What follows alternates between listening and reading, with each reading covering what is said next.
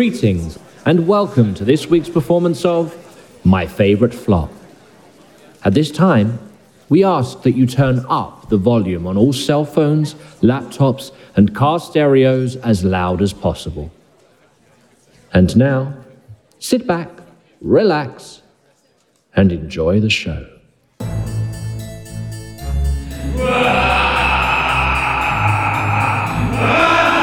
Welcome back. Welcome back, children. You did that way better than me. Good job. It's our spooky episode. It's Halloween. It is literally, I'm so excited because last Halloween basically didn't exist. I mean, It did not. Can we talk about that for a second? Halloween got canceled last year. But it really got canceled because we made it through the summer of the pandemic and we're like, we're going to open up a little bit. And then it's like, no, people are getting sick again. So on that note, for this spooky episode, Christina, what have you been listening to this week? Okay, so I listened to something that isn't spooky, but I have a feeling a lot of people will be dressing up in these characters for Halloween if they're going out. Totally on brand. Yeah. So I listened to the unofficial musical adaptation of Bridgerton. Okay. All Yes. right. So I like most people had found it on TikTok and I was like, what is this? What's happening? And these two young ladies were writing songs based around Bridgerton after it came out. Okay. And I was like, this is crazy. Like, these are actually pretty interesting, well-written songs, and they're, because TikTok, especially at the time, was so short, it was only like 30 seconds, right? Right. Maybe a minute. It was interesting, like, following both of their journeys, on their individual accounts. And it's become a thing, right? Like, they went and they performed at Lincoln Center Honors. Right. And they've put out an album, which you can go listen to on Spotify. Which is insane. That Ratatouille the musical having its thing was big. This one having an album. This is a whole other situation, to the point where both of these girls, Abigail Barlow and Emily Bear, Abigail Barlow is the vocalist and also the partial lyricist. And then Emily Bear is the composer and also helped with lyrics. Okay.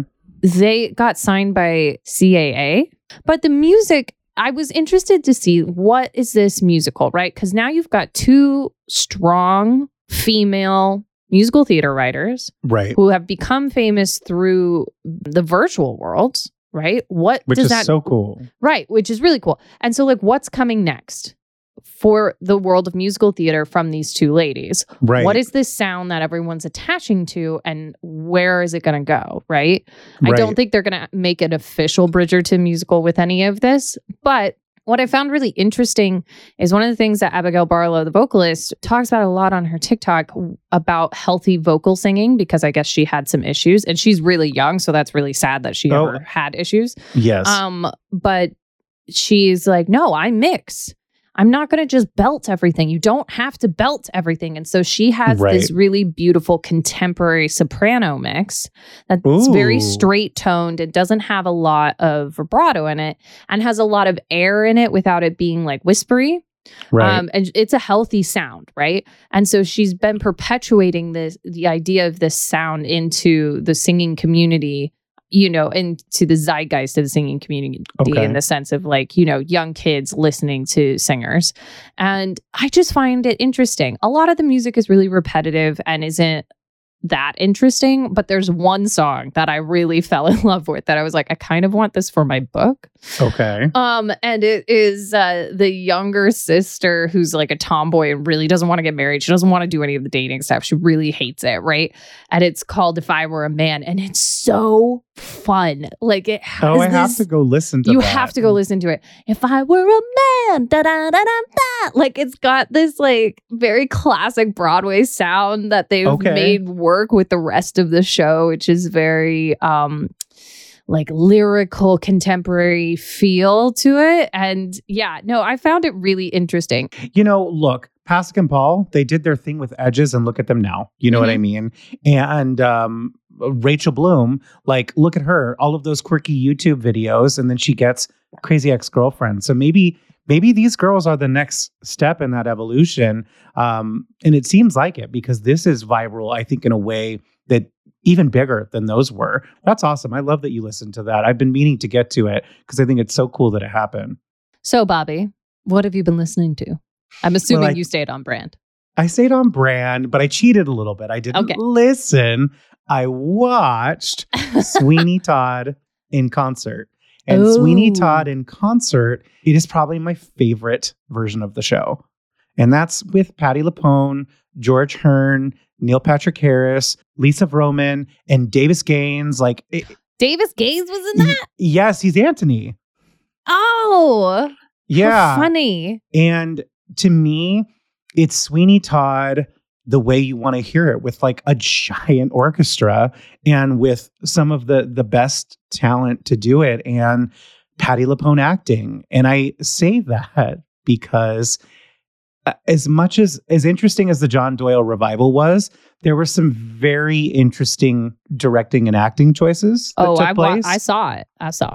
And I think Patti was a little disservice because she had already done it at the Philharmonic for Sweeney Todd in concert. You know what I mean? Yeah. So like, if you're going to do a different production of a show, and it doesn't even need to be Sweeney Todd, you're going to go out of the way to maybe make different choices. You know what I mean?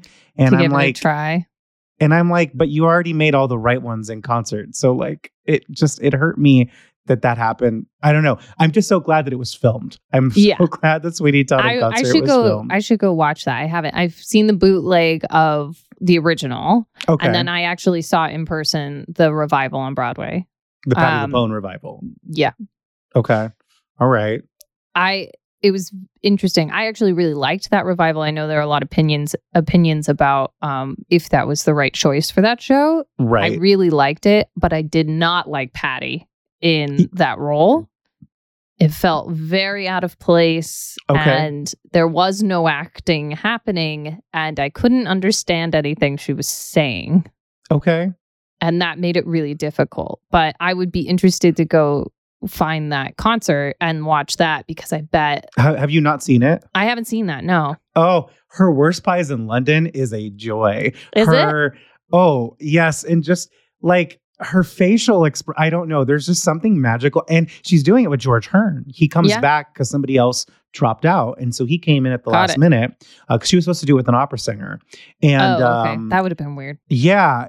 She's so lovely in an over the top. I mean, and her Cockney is awful, but like in the Dick Van Dyke kind of way. You know what I mean? Mm-hmm. So like it works. And I don't know, just like some of the way she says lines or sings and there's no sets, and sometimes I hate that. But in this production, like it feels like Sweeney Todd. Like you don't need anything. I don't know. There's just something about it with that big of an orchestra and with an A-list cast on top of their game. I mean, I don't know. I really enjoy it. So that's what. So we should probably get through these clues, right? Heck yeah, let's do these clues, because we have a really fun show tonight. Oh, and I'm so excited to jump into it. All right, Christina, do you want to start with these or do you want me to? I'll start. Okay. Let's do it. Okay. Clue number 1, which was at the end of our last episode. The big love duet in this musical was originally called Vampires in Love. And that was followed by our Twitter clue, which was this. One of this musical's book writers adapted 33 musicals for NYC's Encore's concert series, which that's insane. It is insane. That's a lot. That's a lot. A lot of musicals. All right. Number 3 was on Instagram, and it was a picture of meatloaf, the food. The food, which was followed by number 4 on Facebook, which is my blog post, 5 musical flops directed by Academy Award-winning film directors. And number 5, while best known for writing hit songs for the likes of Meatloaf, the singer, Celine Dion, and more, the composer of this musical began his career writing musicals under the mentorship of legendary theater producer Joseph Papp. All right. Do you think they know what I think they might know what it is. I think they might know what this is. Are we ready? Yes. Drum roll, please.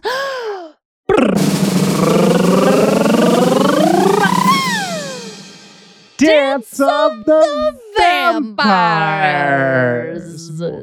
I was just going to say, this is a musical that people are, I'm passionate about it, but there are bigger fans than even Bobby for this show. And this might be, venture to say that the one that has the biggest cult following of anything we've done so far. I would say, yeah. It's maybe, yeah, no, I think it probably surpasses Smile. And Taboo. Even. Yeah, I think so. This is more global. This is a global and really passionate. And I just want to say, Christina and I are going to try to get facts as right as possible based on the research we've done, but we don't know all the things. And we encourage you, if you're listening and you know more things than us, reach out to us on social and share them with our fan base, because we're only going to get through so much in this episode. Yeah, there's a lot to cover. So, right.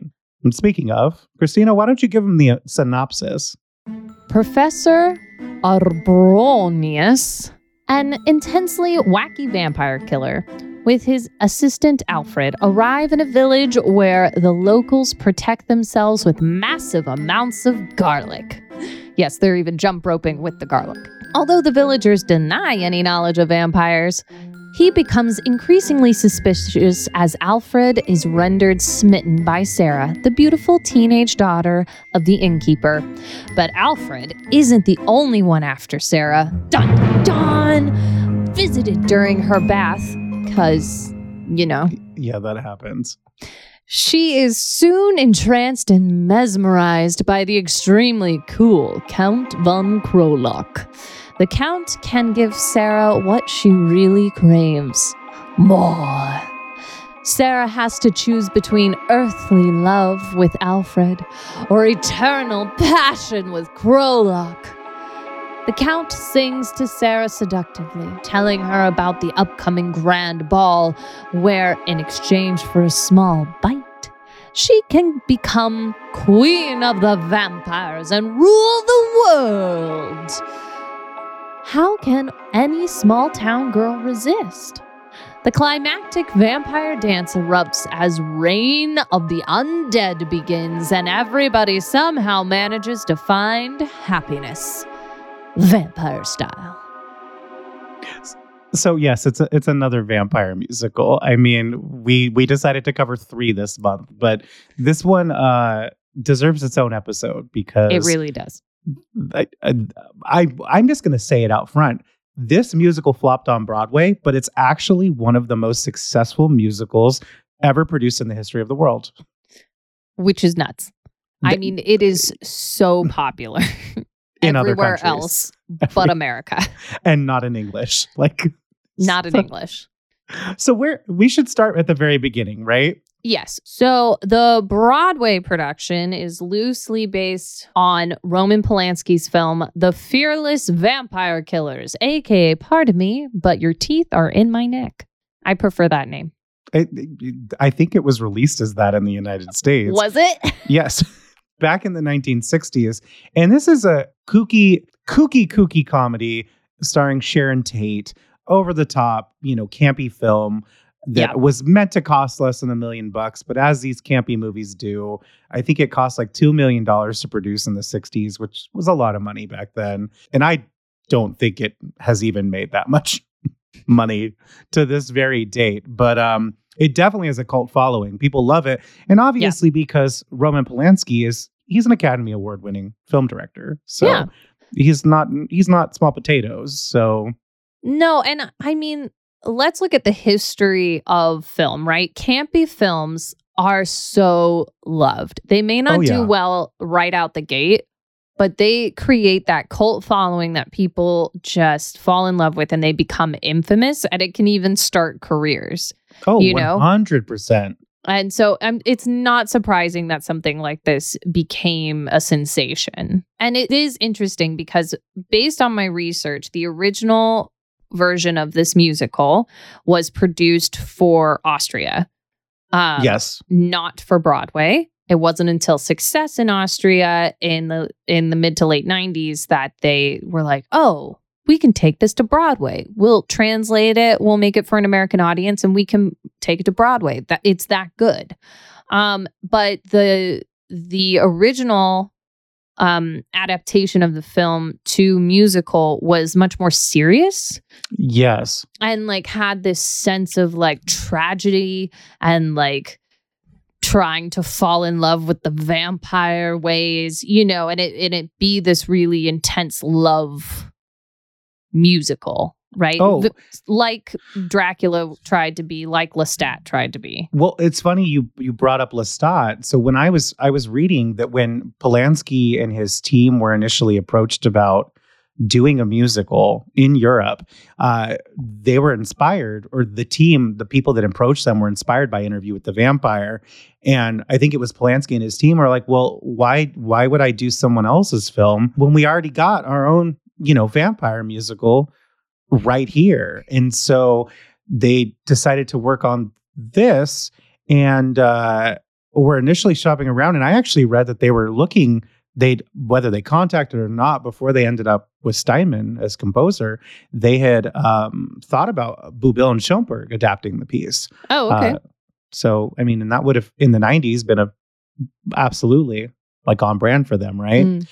But then Steinman comes to the table and is super interested. And I mean, Steinman's one of the greatest songwriters of all time. Like, he really is. And I mean, his rock scores are incredible. Like, I think you'd be hard pressed to find someone who doesn't know very well a Jim Steinman song. They might not know he wrote it, but they would know his music. And we're going to talk about one of those songs in tonight's episode. Because it's actually in the show. But yes. So, yeah, you know, Steinman is like, I started writing for the theater, and my whole life I've been trying to write for the theater. Right. And this is going to finally be the one. This is going to be the one that gets it.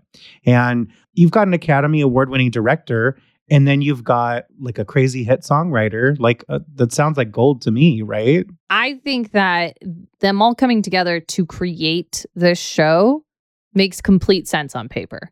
Right. Like any producer, any money person would be like, yeah, I mean, it's a little weird, but I think this is going to be incredible. Like, this could be one of those shows that comes out of nowhere and hits a home run. And I could totally see where that mindset comes from, especially in these early stages.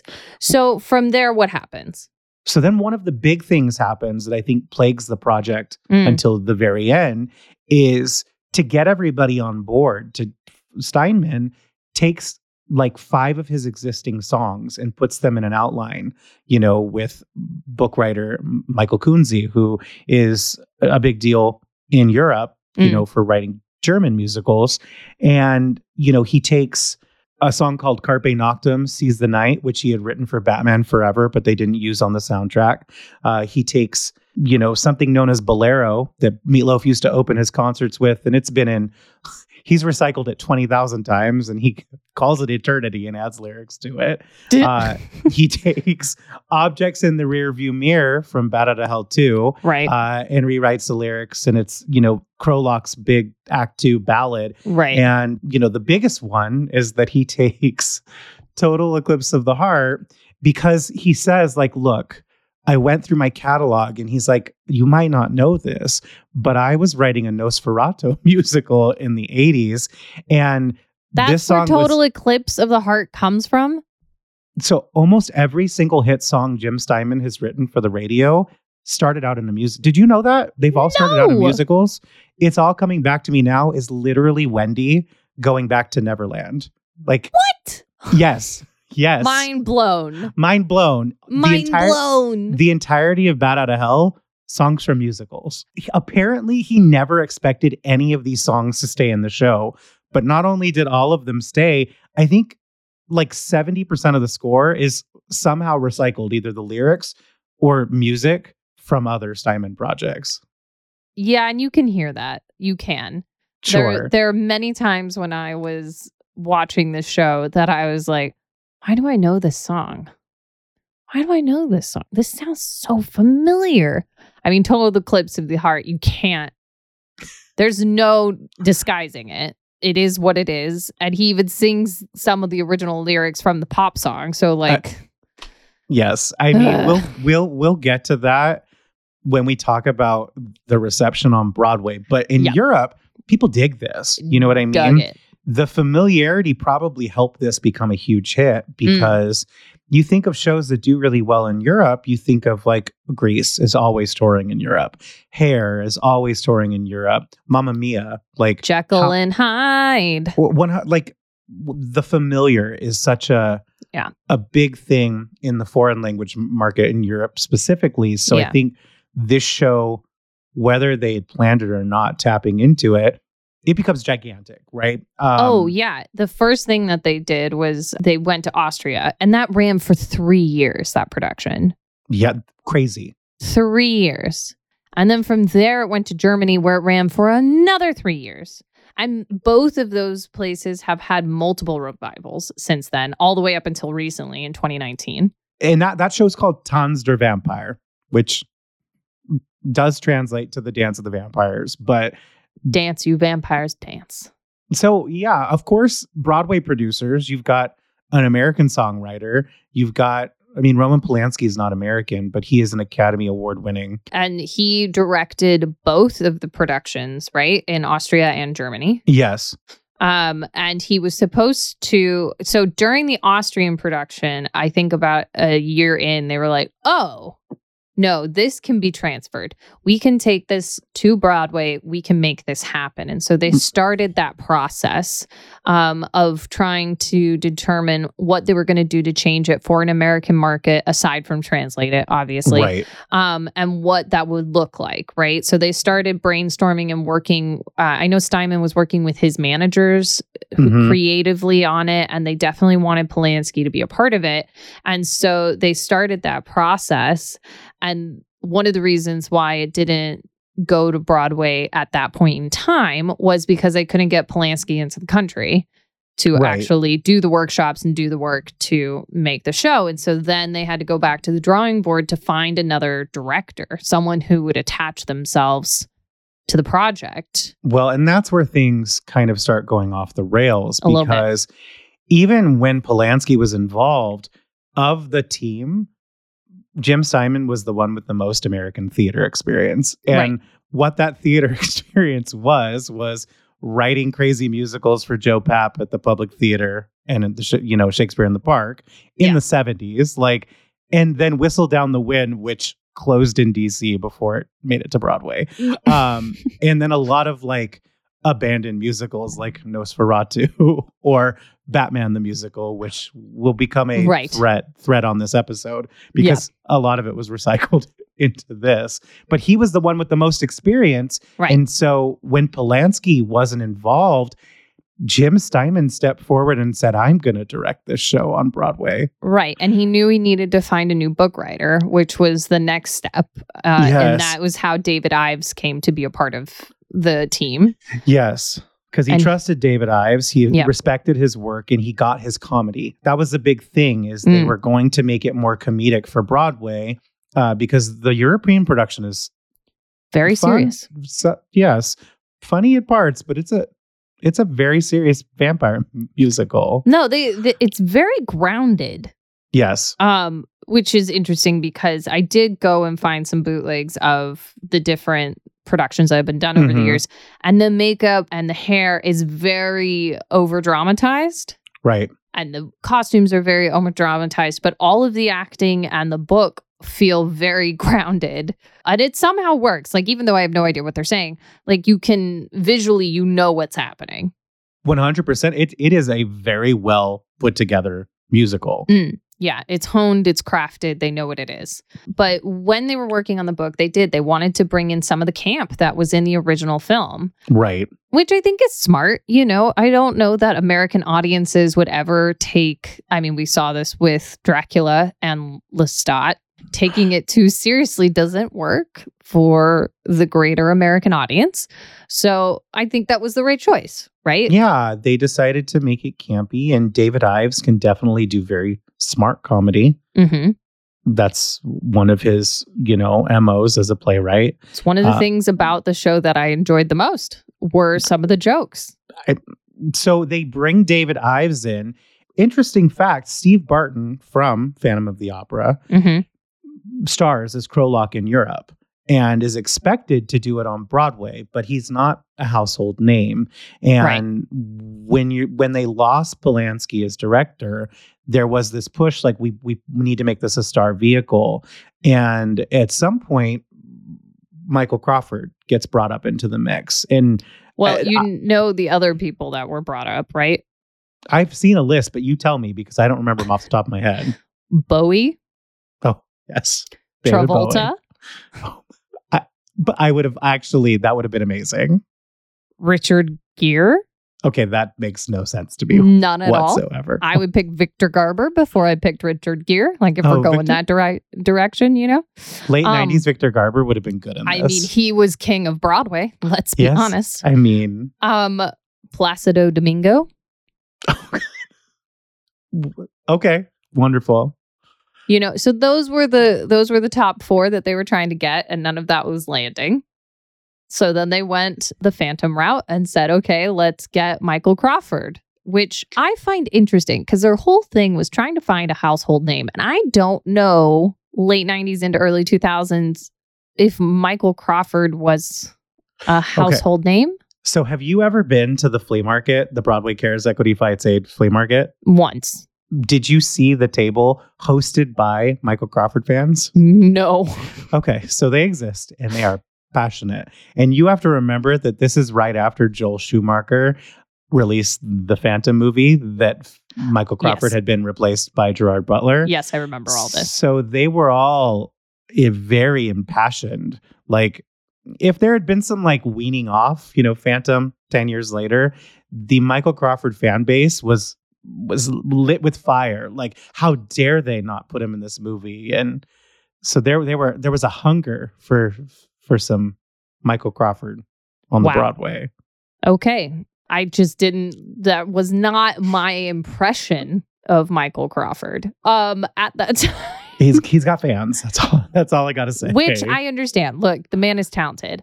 What I found interesting was his demands. Did you see these?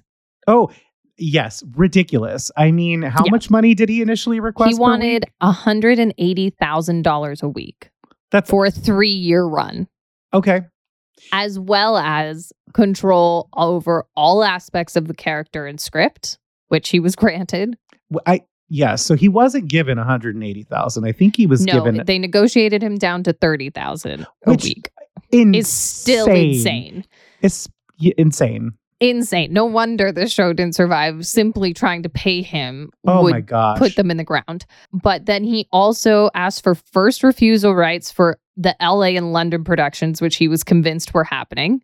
And then also required that if the show be turned into a film, he be given the role. Because he was burned. Because he just got burned, like you said, from the Phantom film. Look, I will say, I remember hearing this in an interview and also talking to him about it because I worked with him. I stage managed a show he directed. Rob Evan, who was Michael Crawford's understudy in the show, famously was one of the Jekyll and Hydes on Broadway. Really good friends with Frank Wildhorn. Really good friends with Jim Steinman. Has recorded a lot of demos for Jim Steinman. Was asked to be the cover for this. And at that point in his career, he's like, I can't do the understudy thing anymore. It's time for me to like lead roles on Broadway. Like, because if you don't make that choice at a certain point, you may never get to make that choice. And I remember hearing him talk about he had to talk to his wife and he had to have a soul searching moment. He's like, this is going to put braces on our kids. This is going to pay for their college. Wow. This is going to buy us a house outside the city. Like, I can't say no to this. So even he was like, it's happening. Not wanting to take an understudy, but like when offered this show, you know, before more drama happens, was convinced it was like you winning the lottery, you know? Wow. Like this is the one. This is it. How fascinating. Because he was going to get to replace Michael Crawford too. Right, which makes sense. I mean, that happens a lot, right? The first cover generally does. So long as it doesn't take 2 years to get there. This is all happening. They finally get a director and a choreographer, and they get the team from Urinetown. Well, you know, before that, it was supposed to be John Caird. Oh, right. But he couldn't get into the country from London because of 9/11. That's right. So it got pushed when they couldn't get Polanski into the country. And so Yes. it gets pushed again and again, trying to find your star. You found your star. And they were like, okay, we're going to open the fall of 2001. Right. And then, of course, September 11th happens, and there is no way to make that happen No. because of the tragedy in New York and what was going on. And so then they said, okay, we're going to push it to the beginning of 2002 so we can get it in before the Tony deadline. Right. And then they couldn't get people into the country, aka the director. And Yes. even Steinman had issues, right? Yeah. Like it was really difficult. And so then they had to push it all the way to October of 2002, Yes. which is not a good time to open a new musical that's unknown, in my Yeah. opinion, especially if you're trying to really get it in there for the Tonys. Like that's because then you're going right into holiday season, which is then when everything falls flat, right? Like Right. even the big shows don't Right. make any money in those first couple of weeks on the changeover of the year, right? Oh, yeah. But they ended up getting the director, John Rando, and the Yes. choreographer, John Karoff. They were the team from Urinetown. Makes sense. Dark, weird, quirky musical. That makes sense. Except they hadn't worked on anything this big. No, Urinetown was so tiny. And this is an epic mega musical. And this is Phantom. I mean, Yeah. as much as Michael Crawford doesn't want it to be Phantom, it's Phantom. Like, it's Phantom with vampires. And that's what it needed to be. Like, if they had Yeah. made it Phantom with vampires, it would have run for at least a couple years. That's all. Right. Anyway. Because Phantom.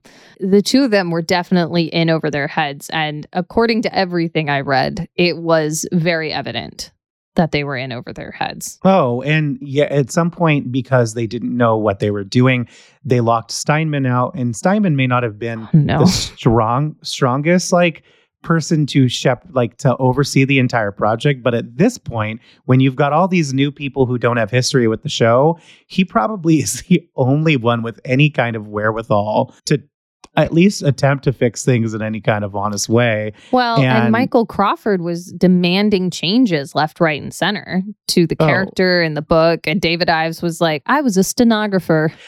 That's my favorite quote. He's like, I'm not a book writer, I'm a stenographer. Like, apparently at one point, Michael Crawford demanded that there be at least 5 jokes on every page of the script. Oh my And gosh. Apparently he paid, because I don't know what his current wealth status is, but Phantom made him very wealthy at this Right. point in time. Yeah. He paid for everyone to go to a private screening of Mel Brooks's Dracula Dead and Loving It, being like, this is what I want my musical to be like. Which, first of all, the movie, it doesn't even feel very Mel Brooks-ish. But I mean, look, The Producers was one of the biggest hits at the time. So I don't know if I blame him for wanting to, you know what I mean? Yeah. I mean, one of the reviews I read said that it's like they tried to take Mel Brooks and Anne Rice and put them together. That I was explains- like, ah. Okay, so I think we should pause talking about like the historical stuff on the show, and let's Sure. talk about the show itself, and then we can get back to Okay. the because there's so much like meat to sink our There fangs is. into, right? Of like the magic of Dance of the Vampires, because that's what I think persists in so many people's heads is, despite everything, like we've talked now about 3 vampire musicals on this podcast. Yeah.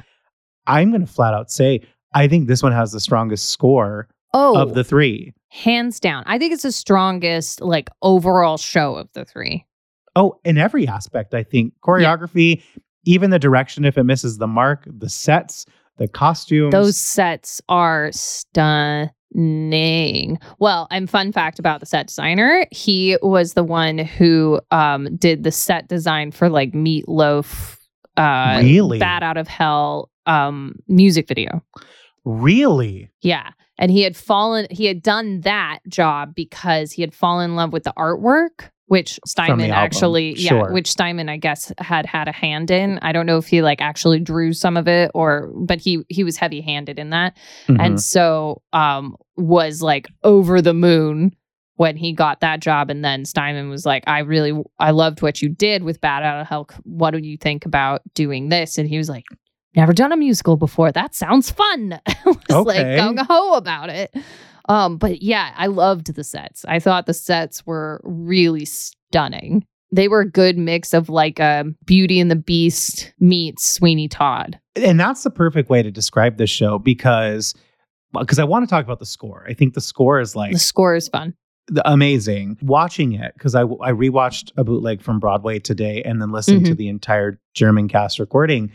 This show, and I don't normally think of Jim Steinman as feeling like Disney, but this show felt very Beauty and the Beast. And it made me a little bit sad that he never wrote a Disney film, because as much as there's like the power ballad, like rock stuff in Dance of the Vampires, over half of it is like that faux Gilbert and Sullivan that Alan Menken and Howard Ashman did so well. You know what I mean? Yeah. Like a lot of the score is that, shockingly. Like you think of Total Eclipse of the Heart and Bat Out of Hell and Holding Out for a Hero, and those exist in this show in some fashion. But they really do. But like I think of like the Garlic song, which is a lot of fun. The Garlic song, it's so fun. It's like the Village song in Beauty and the Beast, or not the Village song, the one with the cups. Gaston. Yes, Gaston. Thank you. No, I can do the choreography. You are doing the choreography right now. But that one, the Gilbert and Sullivan-y, The Logic, which is kind of a little bit of modern Major General. Milady, which was not even written for this show. But what is the one in her bedroom when they're all singing their own motif? Oh, I love that song. Oh, now you're making me to... The barmaid like sits on her while she's passed out on the bed. Okay, that I didn't quite understand. I was like, they skimped out. That should have been a different set at this point. Yeah. But There's Never Been a Night Like This. I love that song. And fun. Forgot it existed until today when I was watching it. And I was like, the other one I really love, and I just want to say it before we get too far away from it, is the opening sequence. So that's from Batman, right? It is.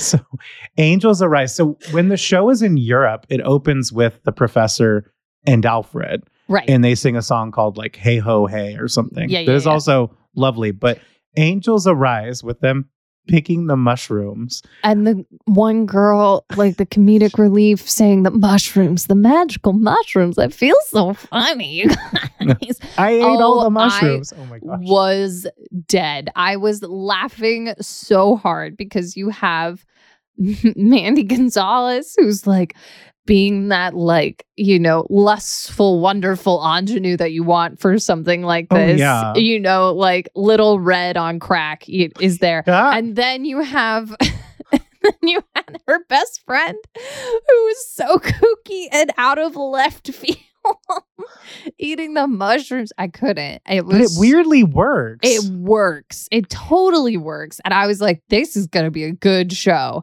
And then there are moments where I'm like, this is not going to be a good show.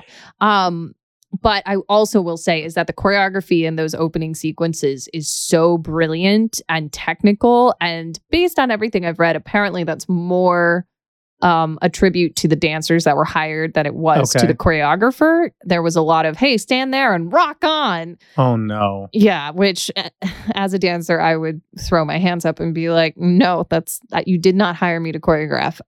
But different conversation. No, but that sequence and the way that those dancers moved in that opening sequence was so cool. It was so beautiful. No, when I watch it, because I watched it again for the manyth time, the choreography in the show is like, this is what Cats should be. This is what Cats should be. Because it's very technical. It's got a lot of ballet and jazz influences, but also a lot of like rock influences in it. It's acrobatic. It was very Mia Michaels. Ah, yeah. Okay. I'll give you that. Like it looked like early Mia Michaels to me. Okay. And I actually like had to go and look it up to make sure that she wasn't involved. That being said, you get to the end of the show and the choreography is non-existent. Oh, it's step touch point. Yeah. Okay. It's so weird. Yes. Oh my goodness. Well, yeah, it has its moments. You can tell that whoever in the cast, I guess, ran out of steam and was like, well, there you go. Oh yeah. But no, there's so many gems in the score, you know, on top of the ones that really rock a little bit. Braver than We Are. So good. I don't know why that's not sung more in concerts and benefits and tributes, because to me, it's just as effective, if not blasphemous, more effective than All I Ask of You or, you know, some of those other 80s mega musical. It has way more meat to it than those. Oh, yeah. And just she's a smarter character. Yes. Oh, yeah. It just, there's a lot of really good music in this show. I really like how they begin the closing number with that solo she has where she's like fully given into being a vampire and she bites Alfred. Okay. Oh my gosh. That, like, take that out of context of the show. And I'm like, that should be every, like, Beltress's rock audition song. I mean, it's 32 bars. It's funny you mentioned so that. Well written for a woman's voice. I mean, it's fantastic. It wasn't written for Dance of the Vampires. That's of course it wasn't. It's from an 80s movie called Streets of Fire. And the song is originally called Tonight Is What It Means to Be Young. This is the fifth one that was in that outline. And in Europe, it was originally the Professor starting the song, and it had completely different lyrics. It's not as effective. No, there's an English demo of it. And then I guess someone got the idea.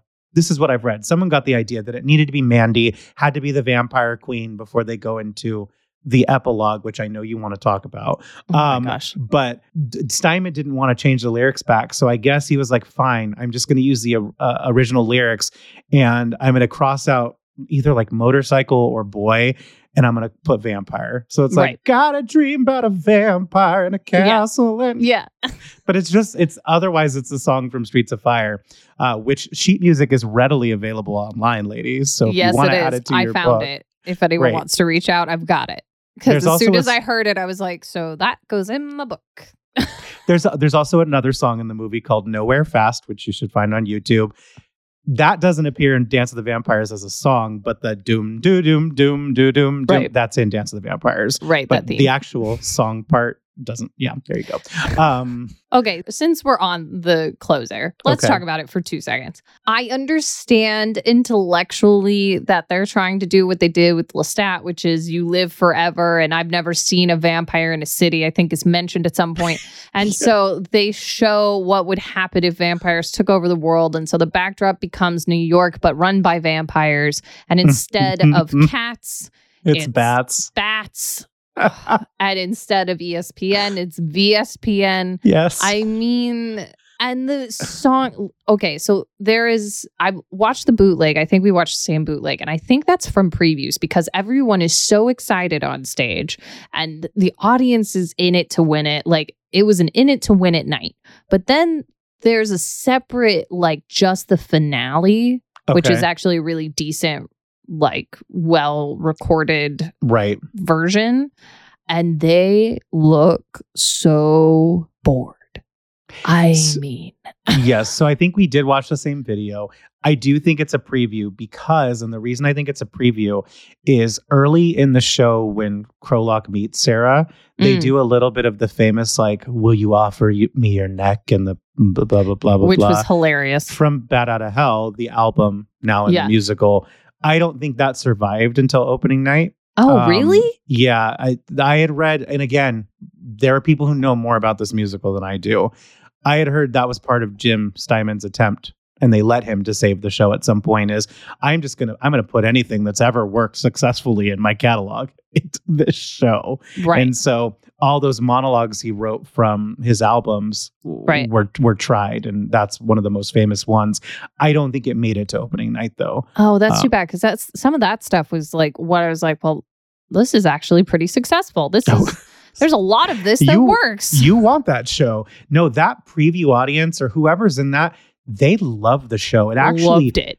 It made the experience watching and listening to it, it made me appreciate the material in such a different way, because the only time I felt that audience was not on the same team as the show was Total Eclipse of the Heart. That's because when you heard, it feels so strange. The rest that was of it, was going to say that was just mean laughter. Like everything else was like laughing where you're supposed to laugh, but the opening bars of the dum bum bum bum bum, that's when you hear the laughter come from a different place, and I felt bad for the actors on stage because it feels like a spoof. Everything else, even though it's from his catalog, you know, even if it's recycled so well that you're like, oh, this kind of seems familiar, but I'm not jarred by it. The minute Total Eclipse of the Heart starts, I'm like, did we just jump into a parody musical and I didn't know it? Are we watching a jukebox musical? And it confused me. It actually confused me. And at first I was like, oh, it's a joke. He's going to break out of it and make a joke. And then he didn't. It was serious. And I was like, okay, that feels like such a strange choice. Oh, it was also one of the worst stage musical numbers in the entire show. They literally just awkwardly look at each other on opposite sides of the stage. There's no fog. There's no like caressing. Like, to me, if you're going to do it, it needs to feel like an 80s music video. If you're going to make that moment work. And Mandy starts it in a campy way. Her eyes, I mean, she does a lot with her eyes in the show that I think for young Mandy Gonzalez it's interesting. It's strong. I was surprised at how well she took to the spoofy, campy vibe. That's not how I know her now. Right. And so I found that really interesting. So I should also say that the first time I was introduced to this musical was when I was doing Jersey Boys, one of the other male swings. We were bored one night and we like had nothing to do. And he was like, well, I'm watching Dance of the Vampires. And I was like, what the heck is Dance of the Vampires? And he was like, oh, it's the bootleg of the Broadway show. And I was like, there's a Broadway show about vampires that are dancing? And he was like, yeah, just come here. So I show up and it's Act 2 when he's watching it. Oh, God. Okay. And so I'd missed all of the setup. And this was from post-opening night, I think, because it was not the same video that I watched for prep for this episode. And it was real awkward because of how old Crawford looks next to young Mandy Gonzalez. I know, and it bothers me a lot. What's happening? And it felt so strange. And she looked uncomfortable in this particular video. And maybe that was me like putting my own stuff on it. But it was like, what's going on? And then I had heard Total Eclipse of the Heart. And I was like, oh, it's a parody musical. And Jeremy was like, no, it's not a parody musical. And I was like, but they're singing a pop song. And he was like, yeah, it's fine. I was like, okay. And it was very confusing. So then like entering into the research for the episode and actually starting at the beginning, which helps, I was like, oh, okay. Total Eclipse of the Heart still feels out of place. Okay. It still feels like it should not be there. Okay. There are better options. The writers are better than that. Okay. I mean, yeah, I think it works, which is probably why it got kept. Yeah. Like, I mean, I kind of, I don't know. I either picture vampires or I picture that scene in Urban Legend. Is it Urban Legend where she's singing in her car? You don't do the horror movies, do you? I don't do the horror movies. I'm like, someone's going to tell me that it's like, Bobby, I know what you did last summer. No, I think it's Urban Legend, and she didn't check the backseat of her car. Yes, because that's an urban legend, right? And she's singing it in the car and she's crying. It's like, and I need you now. So I either think of vampires or that. That was a long-winded way to say that. But I think I think Jim Steinman is a fantastic composer. He is. Maybe it is cheap for him to utilize this. I don't care if he wrote it for Nosferatu, Yeah, I get it as a joke. Like, it feels like something you would do in like one of the parody cab burlesque shows that like Cherry Poppins does. Like, it totally fits that vibe. But because because the book was so strong at the beginning and the original music that they wrote for the show was so strong that it just felt like this weird undercut to the audience. Like, I was on board. I was here for it. Even the camp, even the fun. Like, it was exciting. Even the grounded moments that they managed to find, which is actually how you keep an audience interested in camp, right? Right. Even Rocky Horror and Reefer Madness have those moments. Well, Rocky Horror is terrifying because Tim Curry is a Shakespearean actor. Right. Everything around him is very campy, but he is very serious. about every single thing that he does in that musical, which is why I don't think Michael Crawford works in this role, because I think your Krolok needs to be Frankenfurter. The world around him needs to be crazy, but to talk about the finale, I pulled a U this week.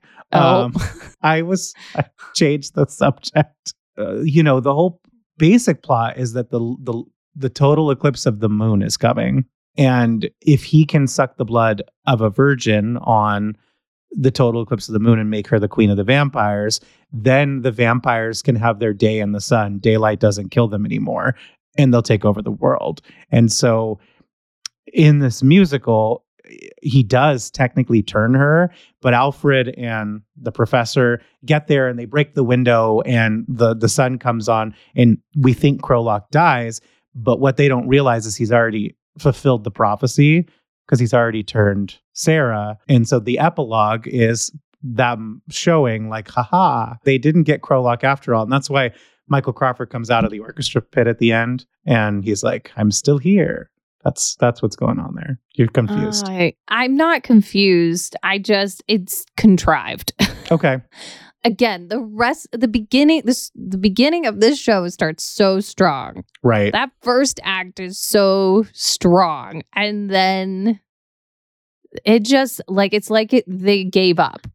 It's like you're watching the journey of how the show was created while watching the show. You know what I mean? They're all excited. They're here for it. They're doing their thing. And then slowly the wheels start to fall off and things start to get hectic and weird and not sure what's happening. And then by the end of it, everyone is given up. Like watching that sequence on YouTube of just the finale where it's close up on people. There are literally dancers who are hunched over and being like, yeah, I'm not singing. Watermelon, watermelon, watermelon. Like it is so horrible. So in that song, there are some interesting things that were put there, including when they start chanting, we'll drink your blood and then we'll eat your soul. Nothing's going to stop us. We're not singing it. No. And there's riffs that happen. And depending on what recording and when, sometimes the riffs are really fierce. And sometimes you're like, oh, those were notes. Yeah, this recording, there were no riffs, and most of them were not singing the correct harmonies did not hit the right notes. Oh no. It was bad. No, and that's such a good song too. So it's not the chanting part, but the rest of the song. No, the rest of it is actually when you catch the lyrics, they're pretty clever, but there is no heart in it. There is no excitement. No energy, and which is always sad. It makes me sad to see anyone who has made it to a Broadway stage because it's so hard to get there, and see them give up is oh man, that hurts my soul. No, and yeah, I can't even imagine what it meant to be in the mindset of a lot of these people, because I think a lot of them were young, a lot of these dancers were young, either in, one of their first Broadway shows, if not the first Broadway show that they were ever in. And people hated it. Yeah, it's probably one of those things. If you know what's going on backstage, it's going to color your perception of what's happening on stage. Right. So this show had 61 previews. Yeah, that's unprecedented. Yeah. And then it didn't open till December of 2002 and then closed after 56 performances.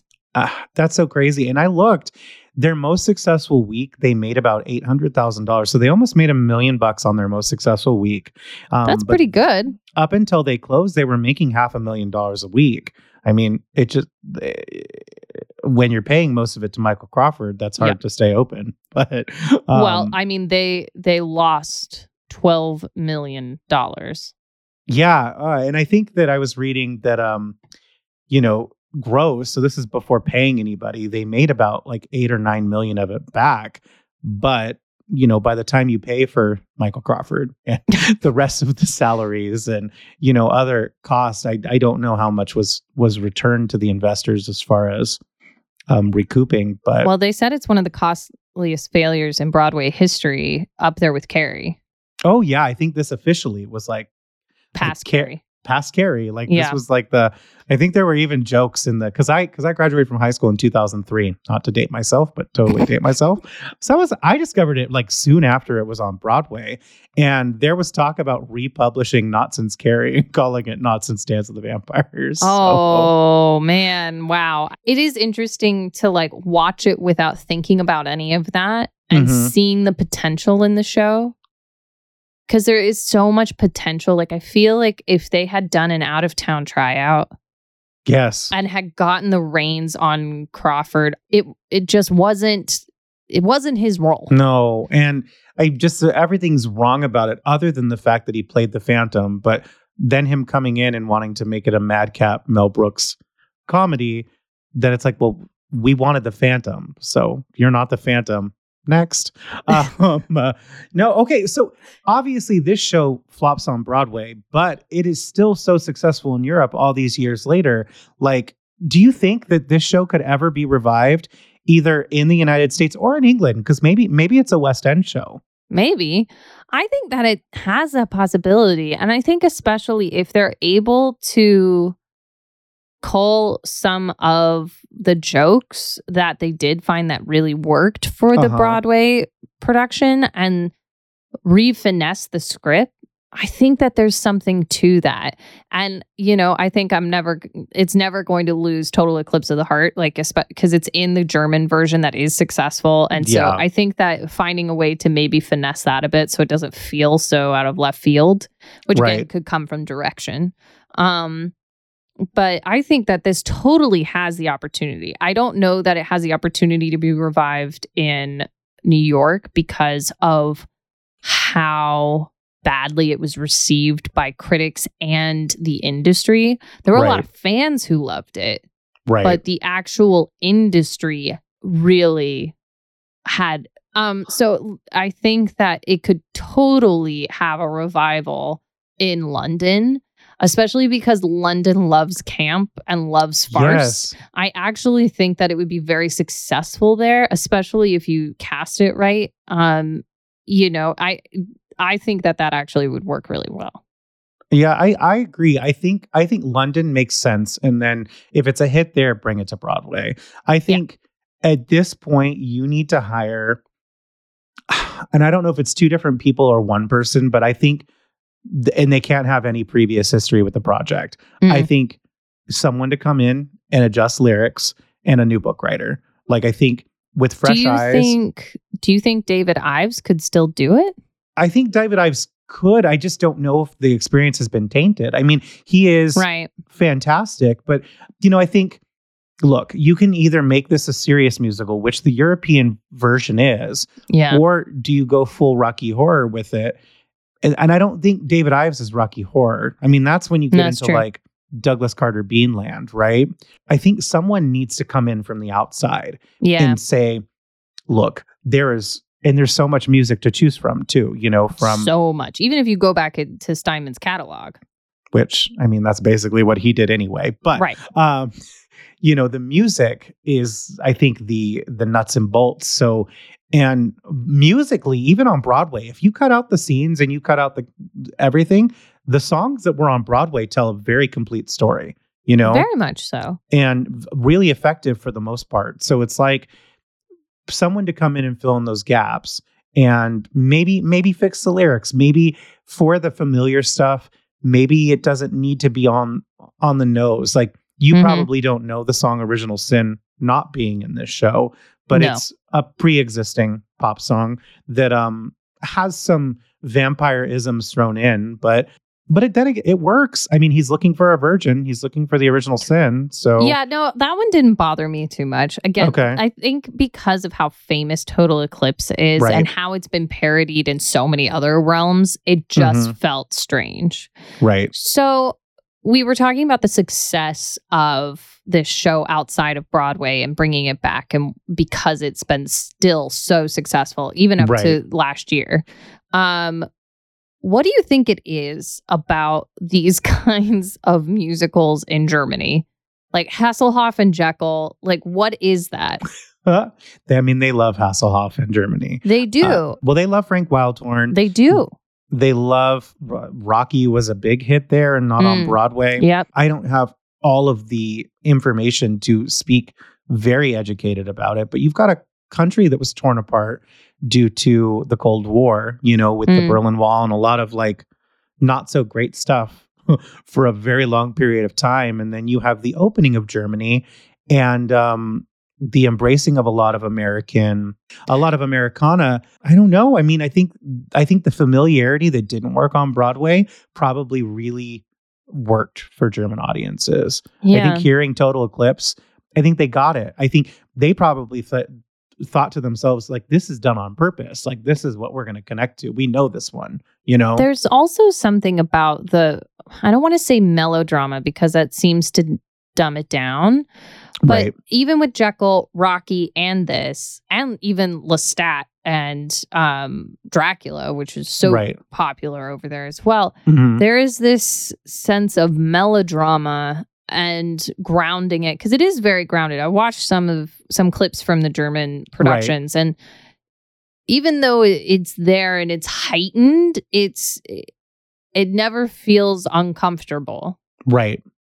And so I'm wondering if it has to do with their style of theater. Well, yeah. I think it's been cut from every episode I've mentioned in it, but here it goes again. You know, when I worked on The Visit on Broadway, you know, The Visit is a famous Central European play, and it has had some successful productions in New York, but the musical, I almost think that they should have done it in Germany first. You know, it is so dark and it is so Germany is an interesting place because they have been literally at the top of the world and you know, at the bottom of everybody's list of favorite countries on the planet. Right. And have you met a lot of German people? I have, because I work in tourism. I had dinner next to a German family in Hobbiton. Okay. And what was your impression of the German family? They were so lovely. They were the nicest people. They were so kind. We talked about beer, which, you know, seems cliche, but totally did. We sat and chatted about beer. Yeah. And they were just really kind, lovely humans. Yeah. I think it's a country with a difficult history.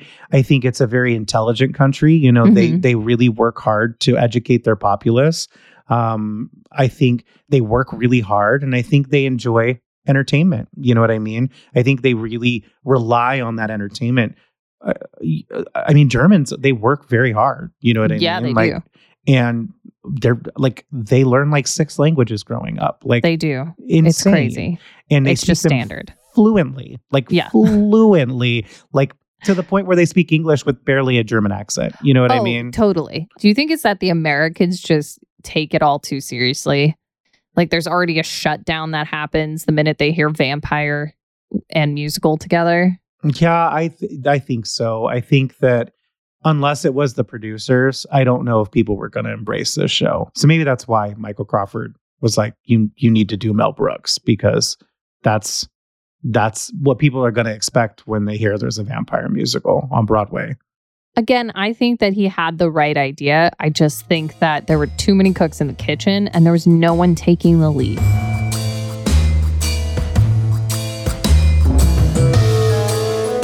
Anyways, before we head off to the crypt, I just want to say, take a moment to mention Jim and his passing this year and the legacy he's left us with. I mean, it really is incredible, and we owe a lot to him. I feel like people don't talk about it enough. One thing that in preparing for this episode, you know, I know we finally got Bat Out of the Hell, the musical. I know it was very well received in the UK. Very different opinion here in the United States, but it's very much alive. The musical's still happening. I almost think that what would have been more effective than that, and maybe we wouldn't have known that until Jim passed, was when he built this show, when he finally got Bat Out of Hell, the musical, on stage. I've said, I don't know if I've said it, but you know, people say he recycles material, but it's almost like his material has just been evolving since he started his career, because so much of it goes from those seeds of those early projects he did for Joe Papp, because a lot of it starts there, even if it's just the accompaniment or, a lyric that he ends up putting in a different, those songs really evolve, to where they sat in Dance of the Vampires and where they sat in Bat Out of Hell, the musical. I agree. His music is so much fun. That's how I would like to remember Jim. Yeah, I think it's a perfect tribute that we've decided to cover this show and to talk about Jim around Halloween, because everything he's done has kind of been touched with that dark gothic, but also just beautiful. I don't know. I think it's the perfect show. We've waited to cover Jim and this show until now. And I'm glad that we did, because spooky season is the perfect time to pay tribute. Dust off those Bat Out of Hell LPs. Put them on. And watch that music video for Total Eclipse of the Heart that has the most random 80s cutaways. And remember Jim. Well, Flopaholics, that is our episode on the Vampires Who Dance. Ladies and gentlemen, we love that you joined us for our second spooky episode, and that you're still actively listening to this show, which, Christina, where can they listen to this podcast? Wherever you're listening to it now. Exactly, because you're already doing it. And of course, you can find us all over social media, Facebook, Twitter, Instagram, TikTok sometimes. We love when you guys comment, and we think that this one is going to spark a really fascinating conversation. If we got anything wrong, please forgive us now. Forgive us now and let us know what it was. We love hearing from you guys. Also, don't forget to click the subscribe button wherever you listen to this podcast, as well as leaving us a 5-star review, because it helps us make more. More and more. And speaking of more, Christina, I think it's about time that I give them the clue for the next episode. Please do, Bobby. Okay. And so the first clue for episode 20, because we're finally at episode 20, which is super exciting, is this. Bobby, aka me, has mentioned this show 18 times on this podcast. And this is a Thanksgiving gift from our EP, Stephen Weston, to him. And I'm so excited because I didn't think we were going to get to cover this one till next year. So thank you, Stephen. I appreciate it. He heard your prayers and he's answering them. All right, Christina, do you have any parting words for our listeners today? So what if I don't know where Hadestown is? It's not the end of the world. Okay. Bye. Bye.